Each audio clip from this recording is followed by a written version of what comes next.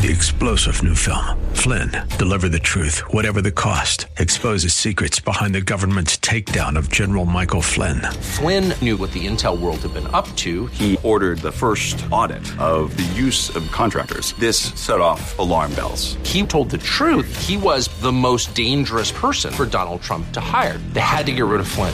Flynn, deliver the truth, whatever the cost. Available now. Watch it today. Go to salemnow.com. salemnow.com. Sponsored by the Law Office of Robert Bergman. Welcome to Plan Your Estate Radio with your host, San Jose estate planning attorney Bob Bergman.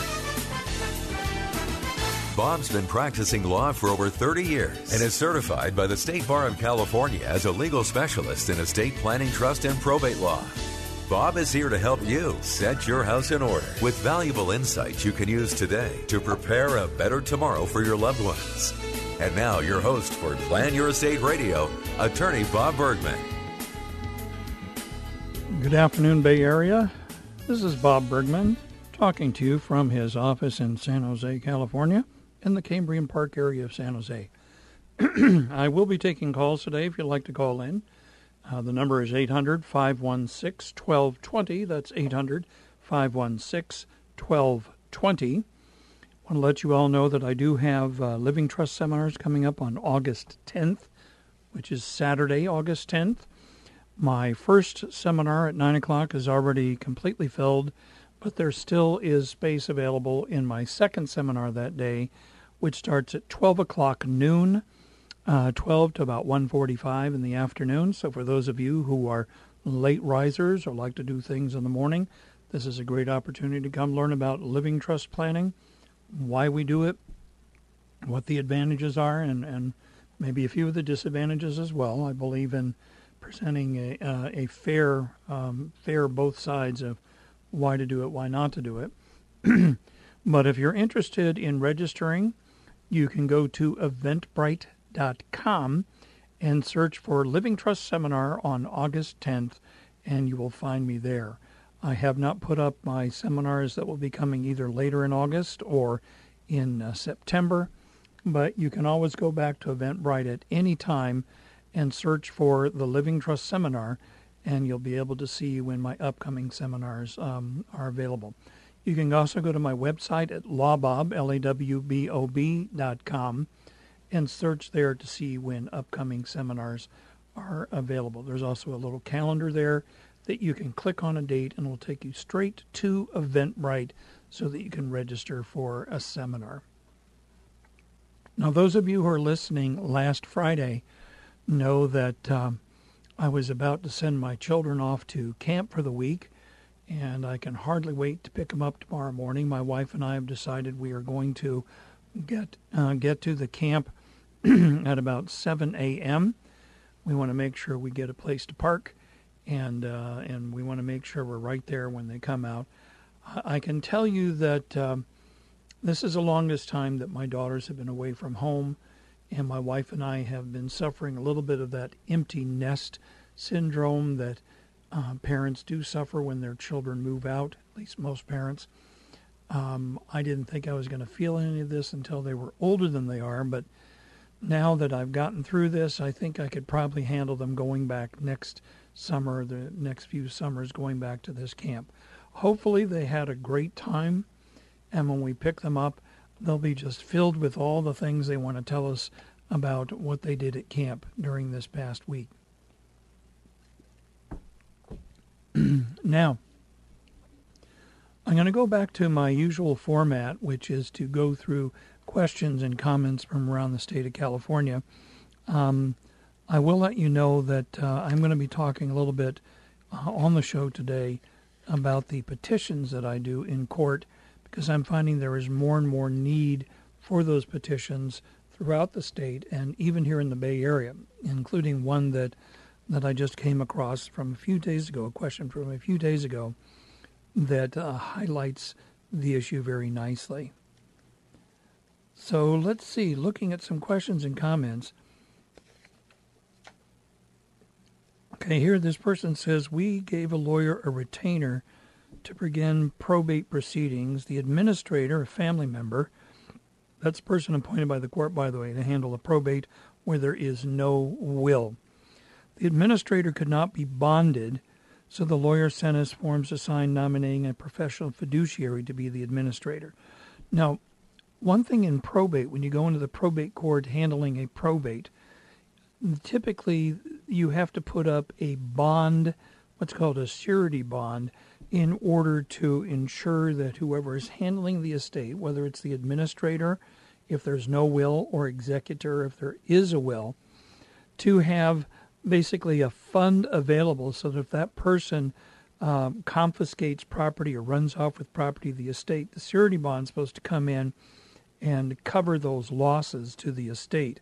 So if someone can't be bonded, that means that they likely have something in their past. Either they have bankruptcy, recent bankruptcy, maybe they have a criminal record. Many things could cause you to not be bonded. In this case, what they're asking is, since now there's a professional fiduciary as the administrator, does the lawyer still work for us, the family, or does the lawyer work for the fiduciary now? Well, the lawyer is always working for the fiduciary. That's the person appointed by the court. The lawyer in a probate is not working for the family other than kind of indirectly, because maybe there's a family member that's acting as the administrator or executor. But the probate lawyer, and this is speaking as a probate lawyer, although I'm getting out of the probate work now, the probate lawyer represents the executor administrator, not the heirs of the estate. So that means that if you're an heir to an estate, don't expect the probate lawyer representing the fiduciary to answer questions for you, because they are not your lawyer. If you have any concerns or you want to get advice about what's going on or what should happen, then you need to engage your own legal counsel for that advice. Don't expect the lawyer for the executor administrator to be answering questions for you. I think it would be a bad practice for them to do that, except in kind of generally talking to the family at the beginning of the probate about what the process is going to be. But getting into specifics, absolutely not. So here's someone asking, my sister's the trustee of the family trust. Can she pay her husband for helping around the house? She wants to pay her husband because he's done some work on the house for us so we can sell it. Well, the answer is yes, she can. It should be all above board. The family should know just what she's proposing to pay her husband, and what she's proposing to pay should be commensurate with what you'd expect to pay to have an independent third party, as a tradesperson or someone else, actually do the work. That should be broken down by hours. It should be broken down by what is the rate per hour, and it cannot be a ridiculously high amount if someone's just doing kind of handyman work around the house in order to fix it up to get it ready to be sold. So here, okay, now, in a probate case in California where there's not a will, when does the inventory and appraisal have to be done? Person says they're the beneficiary of an intestate probate estate. The sister's an administrator, but we're estranged. Letters were issued at the end of March. House was sold last month, trying to understand the process. An inventory appraisal does have to be filed before an estate can be closed out, but it does not have to be filed before property can be sold. All that really happens is that the inventory and appraisal fixes the value of the property at the time of death of the person, and then if the property is subsequently sold for more or less than that inventory amount, then the fact that it was sold for more or less is reported at the very end of the whole probate process as either a gain or a loss on the sale of the property. Okay, so we're coming up on the end of the first segment today. I thought I just want to let you know you can call today, 800-516-1220. That's 800-516-1220. I will be taking questions today if you'd like to call in. You could also email me at radio@lawbob.com, LAWBOB.com, and I'm happy to answer questions that come through there as well. So, After this commercial break, we'll be coming back for more Plan Your Estate Radio. This is your host, attorney Bob Bergman from San Jose. Talk with you after the break.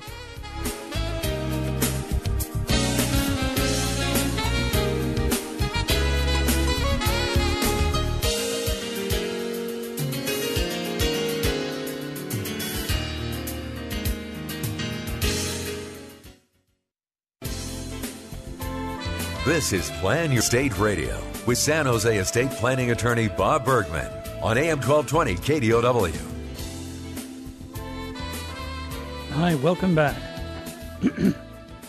I'm going to, in the second segment, I'm going to cover an issue that I find comes up very, very frequently. In fact, it comes up so frequently that I am regularly marketing to attorneys and also to title and escrow companies throughout the state of California with the way that I have of dealing with this issue that is very, very direct, quick, and efficient, and can solve a lot of problems for a family.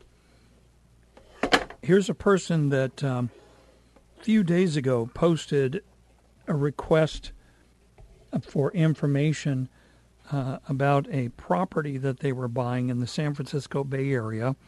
Said they bid on a house and the bid was accepted by the seller after money was put into escrow. And here I'm going to point out what I'm about to say is something that should have been known before the property was even put on the market to sell. After the escrow was opened, after the bid was accepted by the seller, and who is the trustee of a trust because someone had died, realized that the now deceased owner of the property, her mother, had forgotten to transfer the title of the property back into the name of the trust after she had refinanced earlier. I'm going to tell you right now, that is probably the most common reason throughout the state of California why real estate is not in somebody's living trust when they die, which requires some kind of legal action to be taken to get it into their trust. They take the property out for a refinance. They do that not because they want to, but because the lender requires them to. I don't know why, but many lenders, especially major banks, major commercial banks, they require that. And then they forget to put the property back into the title of the trust after the refinance is completed. So, as the person says here, as a result, the seller needs to file a court petition to get the property transferred back into the name of the trust. The seller is gracious, has offered to compensate me for any incidental expenses, but has said I'll need to wait 60 to 90 days before a court date can be granted. Is this common? Well, yes, it is. I have probably done just this year 3 or 4 petitions like this to clear the title of property that was already sold and in escrow.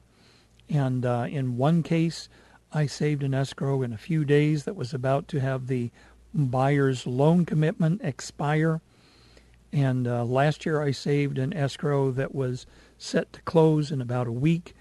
Actually in about 10 days, and I solved the problem in 7 days, and they were able to close. This idea about waiting 3 months or more, let me talk about, this is what's called a Hegstat petition. It's a petition to go to court to confirm or affirm that assets owned by someone when they died are in fact assets of their trust, so that the court can sign an order saying, take that property, turn it over to the trustee of the trust without going through the entire probate process.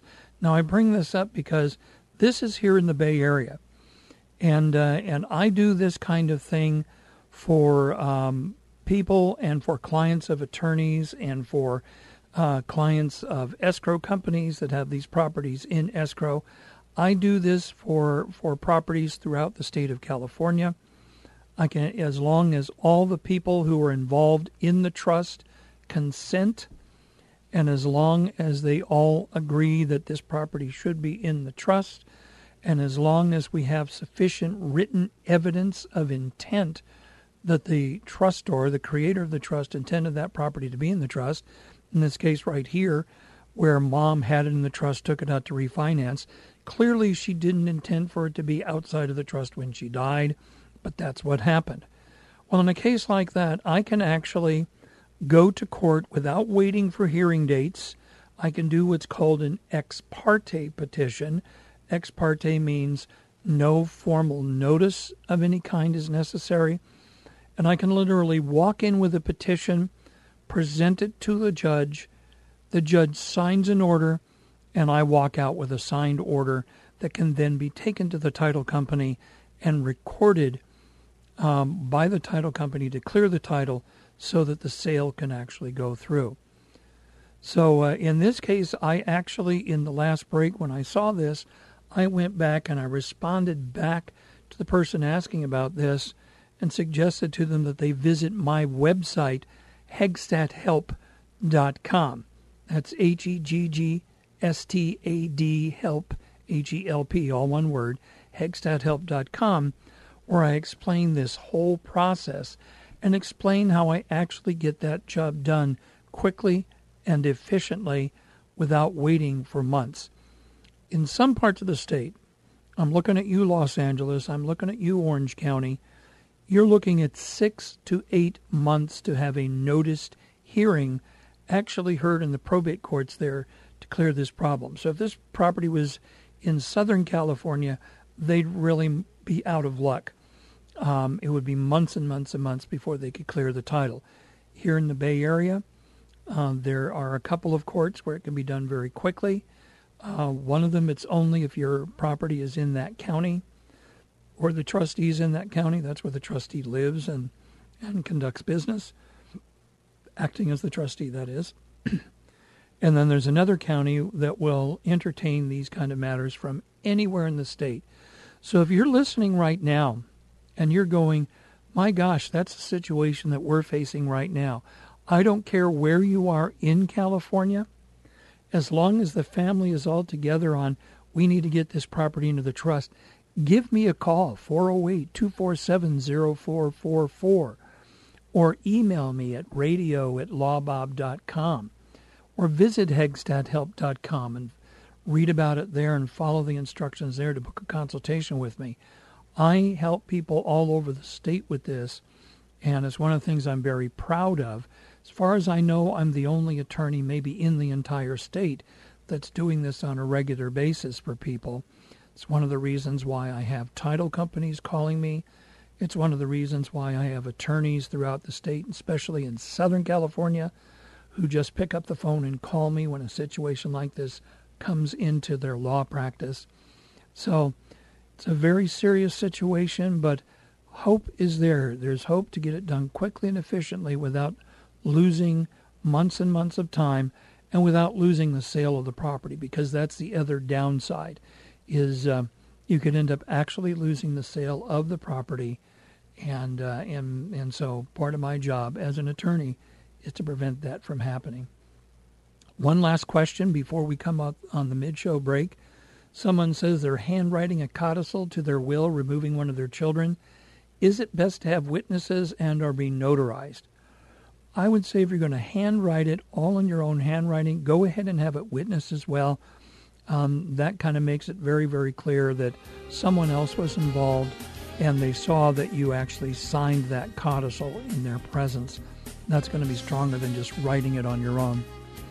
So, after the break, we'll come back with more questions and comments from around the state of California. Until then, this is estate planning attorney Bob Bergman. Talk with you after the break.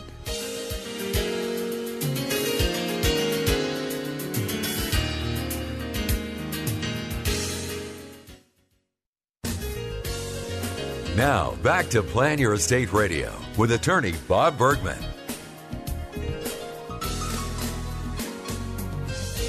Hi, welcome back. Got some more questions and comments from around the state of California, and I kind of look ahead to see what I have coming up, and there's some pretty interesting ones in here that I think you might very well find some of them to be interesting. At least I find them interesting. It's part of my job to find those things interesting, but still, let's see if you do as well. Now, here's person said, my parents listed their IRA as part of their trust, but never changed title to the IRA and listed me as the beneficiary. They both since died, and the other beneficiaries are claiming the IRA should belong to the trust and should not have gone to me alone. Who wins? I've already spent the money from the IRA and can't afford an attorney. Well, let's talk about this. Listing an IRA as part of the trust, you would not change title. First of all, you wouldn't list an IRA as part of a trust while someone's alive. You can identify that maybe the IRA is going to be paid to the trust by identifying the trust as the beneficiary of the IRA. But if there's an actual named beneficiary on the IRA, then that's who gets the IRA. That's how the rules work. Just because someone said, our IRA is in our trust, that doesn't put it in their trust, because IRAs pass outside of probate if there's a named beneficiary, and they pass to the named beneficiary on the IRA. You'll find the same thing with life insurance. If you have a bank account or a brokerage account that says pay on death to little Johnny, the fact that you list it on a schedule of assets as being owned by your trust doesn't really do the job. You either have to retitle it in the name of the trust, or you have to designate the trust as the beneficiary. In the case of an IRA, you can't retitle it in the name of the trust, because that would trigger a 100% distribution of the IRA, and all the taxes would be owing in that year. So in this case, the person named on the IRA, it's theirs. Now, the fact that they spent all the money, that's problematic, because that means that they now have income tax they're going to owe on whatever was in that IRA, and hopefully it wasn't a huge amount. If it was, they're going to find that they have a pretty hefty tax bill for the state and federal income taxes for the tax year where they took the money and they spent it all. One of the drawbacks of naming someone as the beneficiary of an IRA who apparently is financially not very savvy and just spent all the money. Now, here's a person who says, I have the certificate of title of a mobile home, which I purchased, and it's recorded in my name. The person who sold me the home has passed and have a trust with himself as trustee with the mobile home still listed. Is the mobile mine? Answer, of course it is. You bought it. Just because someone has listed an asset as part of their trust doesn't mean that they still own it anymore. That's very, very common. Schedule of assets is put together when someone sets up a trust. They list their residence. They maybe list a car. They list certain bank accounts. They die 20 years later. In the meantime, the residence was sold. There's a new residence. The bank accounts were closed. There's new bank accounts. The cars were sold. There's new cars. The fact that they're listed on a schedule of assets is just evidence of intention that they be owned by somebody's trust, but not absolute proof that those assets are in fact owned by somebody's trust. I tell people that they should keep their schedule of assets updated and to reflect changes in what they own. In that case, if they sold the mobile home, they should take it off of their schedule of assets to show that they don't own that anymore. The fact that it still is on a schedule of assets doesn't mean it's owned by the trust if, in fact, the property was, in this case, the mobile home was already sold.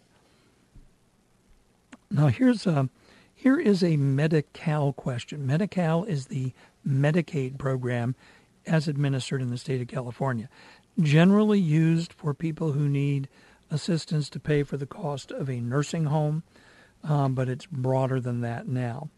In this case, says mom is 87, her husband's in permanent long-term care for dementia, all covered by Medi-Cal.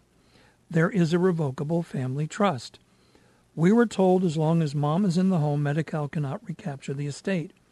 However, what happens if mom also needs long-term care covered by Medi-Cal?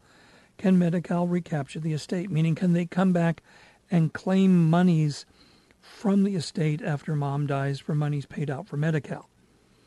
Do we need to replace the revocable trust with an irrevocable trust in my brother's and my name? This is what we were told. We were also told the revocable trust protects the estate no matter what. Well, you know what? Because of changes in California law, a personal residence owned in a revocable trust, or an irrevocable trust for that matter, is not subject to recapture or recovery by the state for monies paid out for Medi-Cal.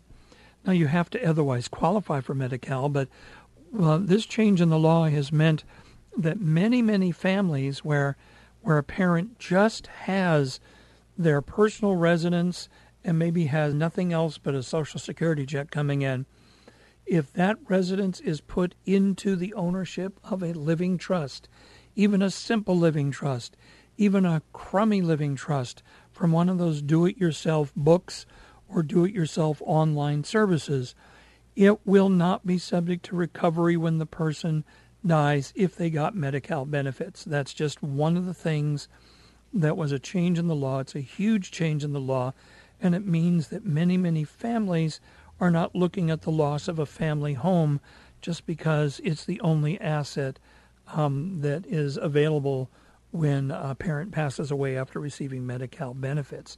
So that is a huge change in the law that I think more people need to know about. I'm letting you all know out there. If all you have is a residence here in the Bay Area and very little money in the bank, at the minimum, you need to put that residence into a living trust. If you anticipate that you ever may need to go into a nursing home, you've got to do that now while you're still healthy. It can't be done after you go into the nursing home. It's kind of too late then. Do it beforehand. Even if you do kind of a crummy living trust, it will still work. Now, I think you should try to do a much better living trust that takes care of everything the family might need, as well as also do a power of attorney, an advanced health care directive, and some other things that are part of an estate plan. But this is a quick, down and dirty, get a trust in place, transfer the title in, and you can now protect it from Medi-Cal recovery. So here's someone, they created their trust here in California just to hold real property. Now the real property's been sold. Person says they're the only trustee. The money for the sale was put into an account owned by the trust, open for that reason only, and then the money was taken out of that account, put into a personal savings account. Now, I attempted to record a document revoking the trust, but there's no record of it. Does that mean the trust is null and void? Well, let me explain a little bit of things about trusts. Trusts are like boxes that you put assets into. And the fact of the matter is, a trust of any kind that doesn't own anything effectively doesn't exist at all, because a trust without property in it is meaningless. So if this person actually sold the property and then took the cash out of the trust and there's literally nothing owned by the trust anymore, then the trust really doesn't exist anymore. That might change if the person died and they still had a will in effect called a pour-over will, the pour-over will being one that directs assets to be turned over to somebody's trust. If they still had that money in the bank and other property and then died, then the pour-over will could probably effectively revive that trust that had nothing in it, because now there's a place to put things using the pour-over will. And that could even be done using that Hegseth petition that I talked about earlier in the show today. Okay, here's someone out of Long Beach, California. Says, Mom passed March 20, 2019. I was told the trust was left, and I've never received a copy. Now, let's see, March, April, May, June, July. 4 months. Whoever the trustee is should have already sent out a notice to all of the beneficiaries of the trust under probate code 16061.7 that informs them that the person's died and either gives them or offers to provide a copy of the terms of the trust to all of those beneficiaries. And in this case, if the person hasn't received a copy yet, then whoever's the trustee is not following through with the law. They may not actually even have legal counsel advising them. So this person, I would tell them, if you haven't gotten the trust, send a letter to the trustee demanding a copy of the trust under 1606.1.7 of the probate code, and insist that they be provided with a copy, because the law requires that a copy has to be provided to that person. Now here, I'm going to raise this question and do a setup for the final segment of the show today. This person said they made an irrevocable trust soon after the first wife died, with 2 sons as beneficiaries and older son as trustee. Now that I've remarried, I want my current wife to be the trustee. Also, my sons will still be the beneficiaries, but I would like to add a clause that would allow my second wife to live in the house after I'm deceased. Can this be done? Well, when we come back after the break, I'll talk about another type of petition that can be used, or another part of the probate code that could be used to actually take care of this issue. But until then, you're just going to have to wait through the commercials until I come back and give you the answer to that dilemma that's being faced by this person, out of Los Angeles, by the way. So until after the break, this is Attorney Bob Bergman. Talk with you then.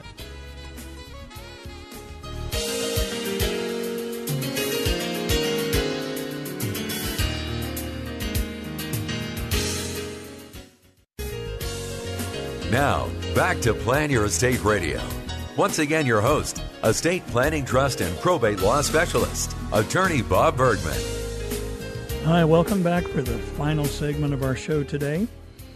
Before the break, I was talking about a situation where a person indicated they made an irrevocable trust after their first spouse died, with 2 sons as beneficiaries and older son as trustee. This person's now remarried and wants his current spouse to be the trustee. Sons still be the beneficiaries of the house that's in the irrevocable trust, but would like to add a clause or an addendum that will allow the second wife to live in the house after this person is deceased.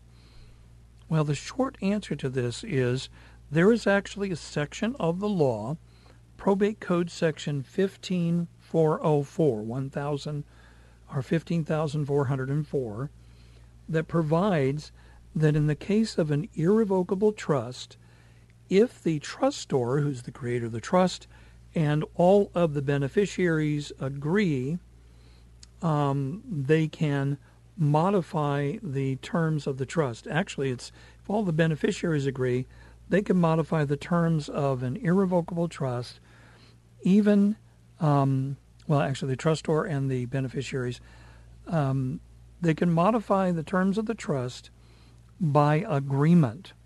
Now, the real issue, though, here is that will these sons be willing to agree to have their stepmother be the trustee, number one, and will they agree that their stepmother gets to live in the house after their dad passes away?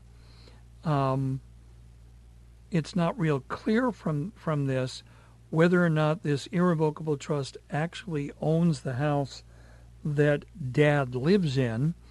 Talking about allowing his second wife to live in the house suggests that he is living in the house now, even though the trust provides that his sons are the beneficiaries.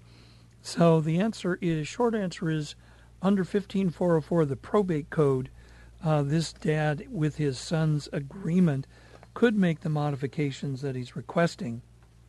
At the same time, they can say, heck no, we don't want to modify that at all, and he's pretty much stuck if that's what he wants to do. Now here's someone out of Thousand Palms, California. I've never been there. I assume that there's at least 1,000 palm trees there. If you're from that area, maybe you could email me at radio@lawbob. Let me know if that's the case, or if it's just one of those fanciful names where they have they had 2 or 3 palm trees and decided to call it 1,000. I don't really know. So this person said, my good friend of 20 years recently gifted me with a deed to his home. My friend passed away this past Sunday, and I've discovered that the home was listed in his 2009 revocable living trust with himself as trustee.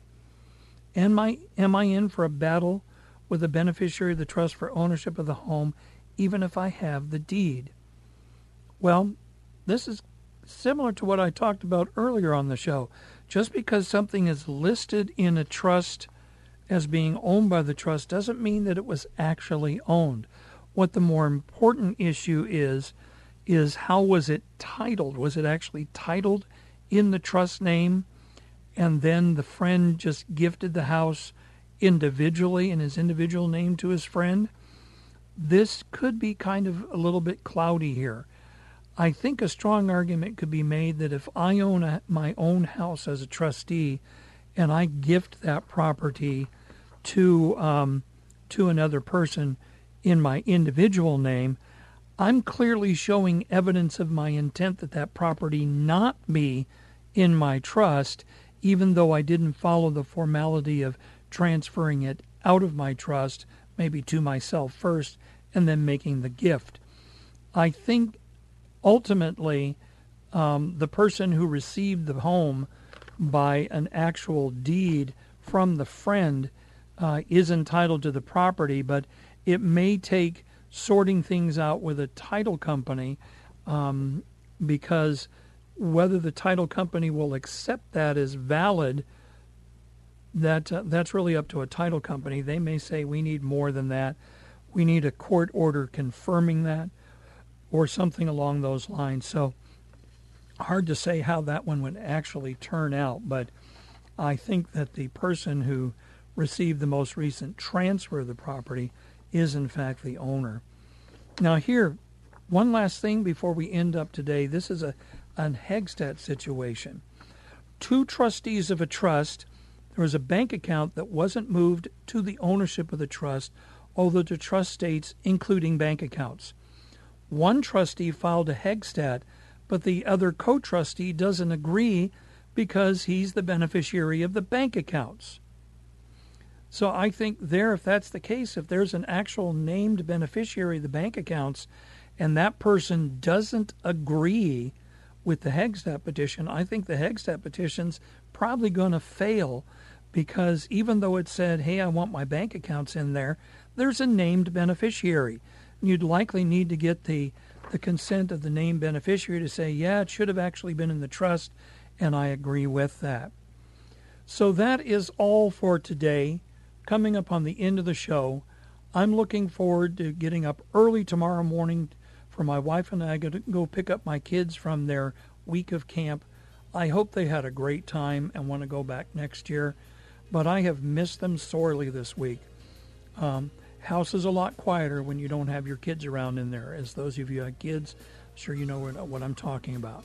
But until next week, this is attorney Bob Bergman. Hope you have a great weekend. I'm planning to myself, and we'll talk with you next week. Goodbye.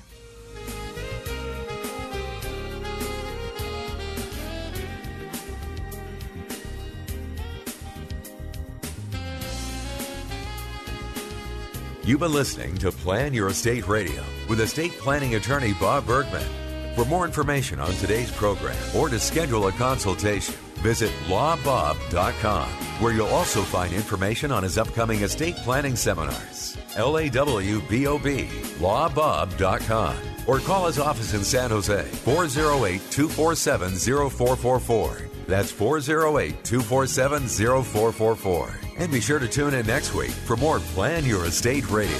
Opinions expressed in the preceding program do not necessarily represent the views of the ownership, staff, or management of this station and are for informational purposes only and should not be construed to be legal, financial, or tax advice. Seek appropriate legal advice regarding your particular situation. Attorney Bob Bergman does not offer any guarantees with regard to the outcome of your legal matter. Prior results in other cases do not guarantee a similar outcome in your case. All rights reserved.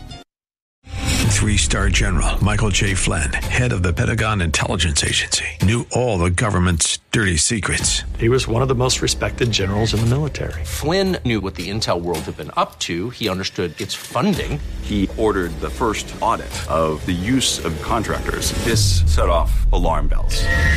The explosive new documentary, Flynn, Deliver the Truth, Whatever the Cost, uncovers the facts behind this scandal. Flynn told the truth. He was the most dangerous person for Donald Trump to hire. I find out the worst enemy that I'm going to face in my life is right here in America. They took my assessment and they wanted me to change it. And I was like, I'm not changing it. They had to get rid of Flynn. With in-depth interviews, archival footage, and never-before-seen personal records of the man behind the headlines. I just felt like I was drowning. Flynn, deliver the truth, whatever the cost. Available now. Watch it today. Go to salemnow.com. salemnow.com.